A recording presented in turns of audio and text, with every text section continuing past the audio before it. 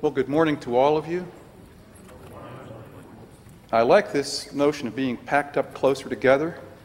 I think that, as you have probably noticed, human beings function like gas molecules usually, and they disperse evenly across an open space. And I'm thinking, Bob, that what we might do next chapel is actually try to pack everybody right into this section here. There'd be intense fellowship there. This passage that we're looking at today is almost an embarrassment of riches, isn't it? There are many different sermons that are calling to be preached from this passage, and I thought I would give you a rundown of some of the sermons I'm not going to preach today. The first sermon I'm not going to preach today is a sermon that would go straight to the idea of what this whole story is about, according to the Gospel of John's own published purpose statement. And that is the purpose statement at the end of the Gospel that we get in chapter 20 is, many other signs Jesus did in the presence of his disciples, which are not recorded, but these signs are recorded that you may believe that Jesus is the Christ, the Son of God, and that by believing you may have life in his name. Now, we tend to call what Jesus does, we tend to call them miracles. And many things can be said of miracles and what their purposes might be. This story has often been read at weddings, as if the purpose is to validate marriage, and that works a little bit.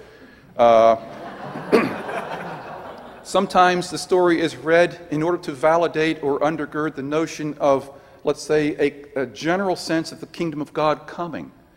At other times, the story is read to validate, let's say, notions in which miracles are still possible. Claim your miracle. What is your water that you need to have turned into wine?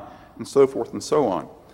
But in this particular book, in this particular passage, we're told what the purpose of signs is, and it's to point with a very clear and unmistakable finger, you might say, straight to Jesus, and to validate him as the Son of God who would die for us and be raised for us, and from whom then life would be radiant and get radiantly given to us.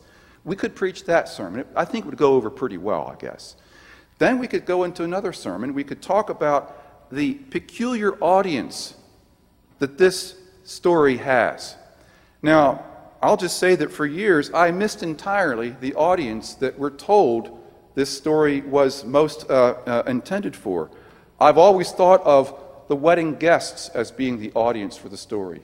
Or maybe the bridegroom. We know he had something to say about how good the wine was, or the steward, or the bride's or groom's families, or even the servants who were helpful in this miracle taking place. But we're told in the last verse there, verse 11, we're told that Jesus revealed his glory and his disciples believed in him. His disciples believed in him. We're not told about anybody else. His disciples believed in him. And what we have is this story is right in amongst several other stories.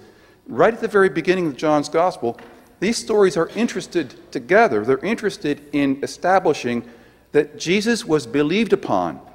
He was received by the initial apostolic community and understood to be the Son of God.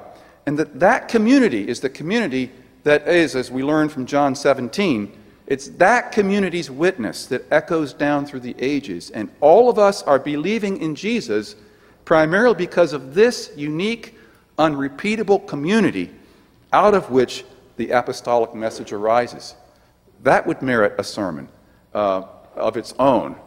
And then one could look at a sermon, the list of sermons keeps going on, one could look at a sermon that would actually investigate the nature of this miracle itself. That is, it's not just any miracle, but it's water turned into wine. And not just any wine, but really good wine. I speak just from my imagination on that. Really, really good wine. So good that it was noted by the steward of the feast, who said, man, to the unsuspecting groom, you've really done an interesting thing here. Here you've held this spectacular wine off for last here.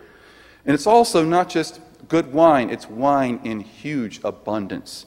When you look at and begin doing the math on how much wine there was there that Jesus supplied late in the feast after all the rest of it had run out, you realize this is far more than was needed. When you start adding it up, probably something like 150 to 180 gallons of wine, really good wine. Then we have, imagine, say, 3 to 4 55-gallon drums of this really good wine, just lots and lots of it. What's going on with this amazing supply of really good wine? Reminds me of a story told of Winston Churchill. I think I can tell it here. I can? Okay. The well-known crusty former Prime Minister of England back during the years of the Second World War. And the story is told of his speaking before a large group of women who were members of the Women's Temperance Union, which, for those of you who are not familiar with that expression, it means people who are against drinking alcohol. And, of course, Churchill is known to have basically bathed and showered in alcohol on a daily basis. And I actually do not know the circumstance that would have led to such an event of Churchill addressing a large congregation of temperance union women. But there he was. And the woman who was the president was introducing him. She was trying her best to stay on track.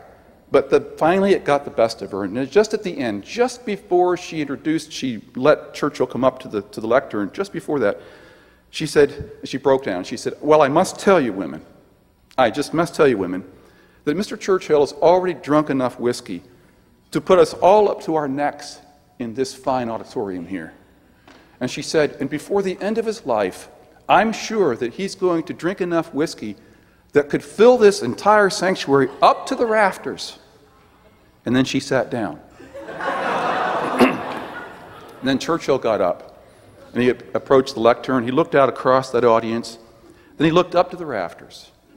He looked down to the audience and back up to the rafters. And he said, "So much to do and so little time."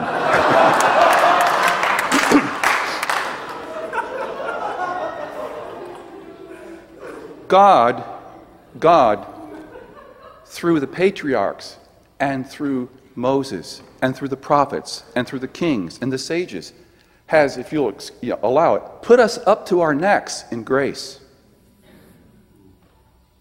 Jesus comes along and just puts it on up to the rafters with the kind of outflowing of God's own glory and saving mercy through Jesus. That could be a sermon too, if we were to develop that one right there.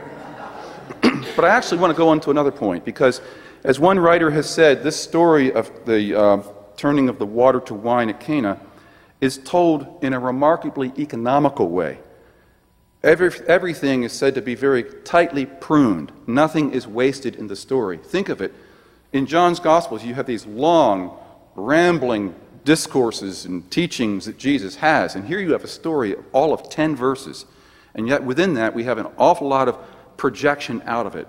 What an amazing economy that this story has. And so nothing is to be wasted. Nothing is to be ignored or forgotten. But within this story, we have another small story going on. And that's the story between Jesus and his mother. And his mother has some pretty good advice. And she says to the servants who are there, she says to them, "Do whatever he says to you. Obey him in whatever he tells you." Now, I think that would preach also as its own sermon. You could just walk on out with that one then. Do whatever Jesus says to do. However that is, whenever it is, do what he says to do.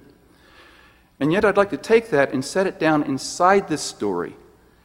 She tells these servants to do what Jesus says to do, all with the eye of something amazing happening.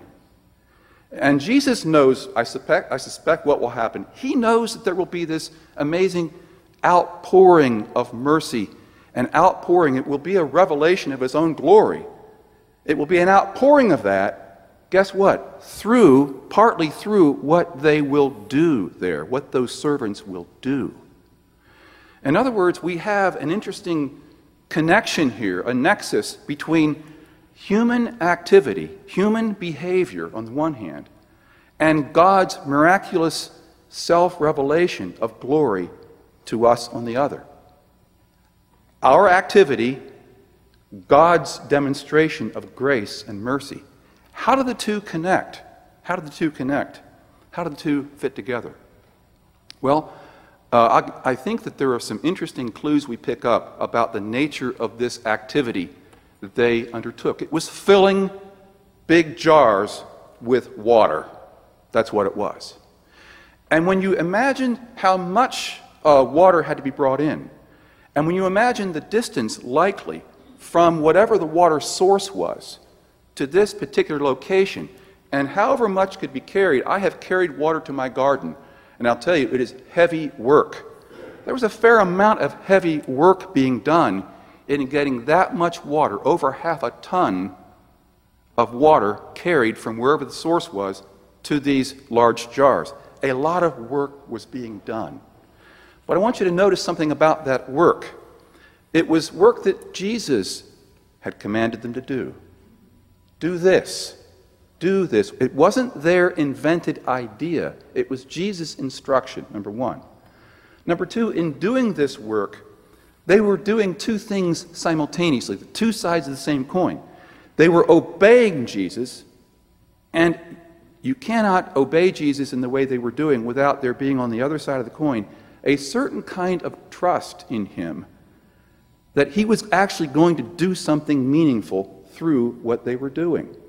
You'll find this again and again, that trust and obedience seem to be very tightly connected to each other. In fact, it's only, I think, in aberrant spirituality where these are disconnected and separated from each other.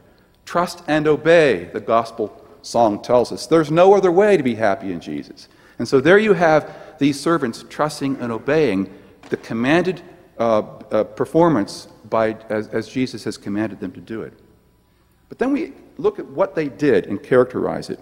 What is carrying water? I'll tell you, it's perfectly normal. There's nothing miraculous about water. There is nothing special about water. Water is water. It has no particular taste to it. Particularly, I suspect it had no cost to it at all or value. They probably didn't have to pay for it. They just drew it and took it there. Water is water. Also, the filling of those large jars was in no way necessary for Jesus to perform his work. Think about that. Did Jesus need them to fill these jars with water? I'm going to say absolutely not. And yet we find a pattern at work. And in an earlier chapter, Bob made reference to it. A pattern at work throughout the Gospels, and specifically in John's Gospel, of Jesus asking people to do things. To do things as part of his work in and for them. We have here filling jars with water. We have in chapter 9, Jesus sends a blind man he's got mud all over his eyes. He says, go off to a pool and wash up there. He did it, and he was healed after having done that. And then, very interesting, you might want to read again the Lazarus story, chapter 11 of John. And in that story, what we see is that Jesus approaches the tomb. And here is Jesus, who's about to perform the most spectacular and power-laden miracle in the whole gospel. But what does he do just before he calls Lazarus out? He tells Martha, and he says, y'all move that stone. Move the stone. Jesus doesn't need help moving a stone, but he often enlists us in doing things, moving stones, washing our eyes. And then here in John chapter 2, filling jars with water. Unnecessary, nothing special, and nothing miraculous. Notice this. It wasn't that the servants did 5% of the miracle or 20% of the miracle. What percentage? You answer me. What percentage of the miracle did their work accomplish? None. Zero. Nothing miraculous is accomplished by what they did. And yet Jesus commands it to be done. What an amazing thing. What I want to suggest that this is a template, more than we realize, for how God does work in and through us.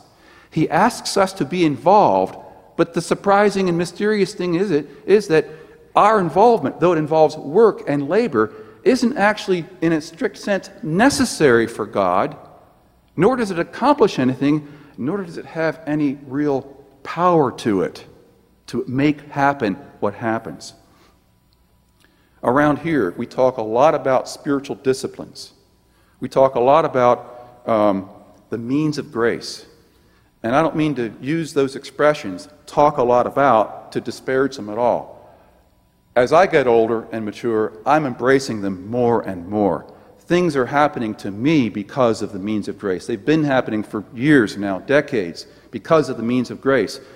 But they're often misunderstood. I'll tell you that I misunderstood them for years as a younger adult. I was raised in a very godly household, and I was helped along to be performing the means of grace all the time. Bible study, prayer, attending church, the Eucharist. All these were simply woven into my life, and then I was sort of set on my way, do these things, accomplish them, keep working on them, work hard on them, and I worked hard on them. You might guess my personality type is such that I would tend to work very hard on assignments given me. And that's what I did. I worked very hard. I worked very hard on this matter of spiritual formation, of shaping myself and trying to develop whatever I needed to develop. Prayer. You should have seen my lists, my layout of how to do prayer, how much Bible study to do. Very, very detailed, very lengthy. I got to a point where I just basically crashed. I think I was 25 years old. We were living in an apartment in Lexington at the time. I'm not sure I've told very many people ever this. I got to a point where the whole thing came crashing down. I was exhausted by my work, by my efforts. And there was another sort of a parrot on my other shoulder saying, "Why are you working so hard? This is an amazingly hard work, isn't it?" And so I ricocheted back and forth between action and no action, between work and doing nothing, between being active and being passive, until I came to a point where I determined I was not going to pray or read the Bible again for a long time. And as I recall, it was about 6 weeks, and I just simply said, I cannot handle it. I'm not doing anymore. And during that 6-week period, I happened upon one of John Wesley's sermons. I don't know how the providence of God works, except that it works. Sermon 16 on the means of grace. And that was the opening in my heart and mind of a new reality. I realized that the means of grace draw me in to sit within a stream of God's mercy. That I can't make anything happen. I can't change anything in myself. I can't work on myself and shape myself. It's not self-formation. It's formation by the Spirit of God as we wait within the means of grace that, guess what? Christ has ordained. We don't invent our spirituality either. We receive from Him the command, fill these jars with worthless water. Go ahead, and I will step in, and I will work through them. Can I read you just a few lines from this sermon as the close? It is Sermon 16, and I want to read just a few choice lines here. Wesley's words. Have a care, therefore, of limiting the Almighty. Translation, be careful not to limit God. God does whatever and whensoever and whatsoever it pleases Him to do. He can convey His grace either in or out of any means He has appointed. Isn't that good news? Second, before you use any means, let it be deeply impressed upon your soul there is no power in this. It is, in itself, a poor, dead, empty thing. Separated from God, and it is a dry leaf, a mere shadow. Those words burned in my mind years ago. Neither is there any merit in using any of these, nothing intrinsically pleasing to God, nothing whereby I deserve any favor at His hands, no, not even a drop of water to cool my tongue. Settle this in your heart, that the mere work of doing this profits nothing. There is no power in them to save, but in the Spirit of God, no merit but in the blood of Christ. Even what God has ordained conveys no grace if you do not trust in Him alone. After you have used any of these, take care how you value yourself thereon, how you congratulate yourself as having done some great thing. This is turning it all into poison. Think, if God was not there, what does it avail? If God was there, then if His love flowed into our hearts, you have not forgot, as it were, you have forgot, as it were, the outward work. You see, God is all in all. Be abased, sink down before Him, give Him all the praise. We're about to come to one of these means of grace here at this table. It is a mere leaf, a mere shadow. It has no potency in it, apart from God's work and presence in it. But here's the promise. He commands us to do this. That's the implicit promise. He will show up, and that He will work His work within us. Thanks be to God.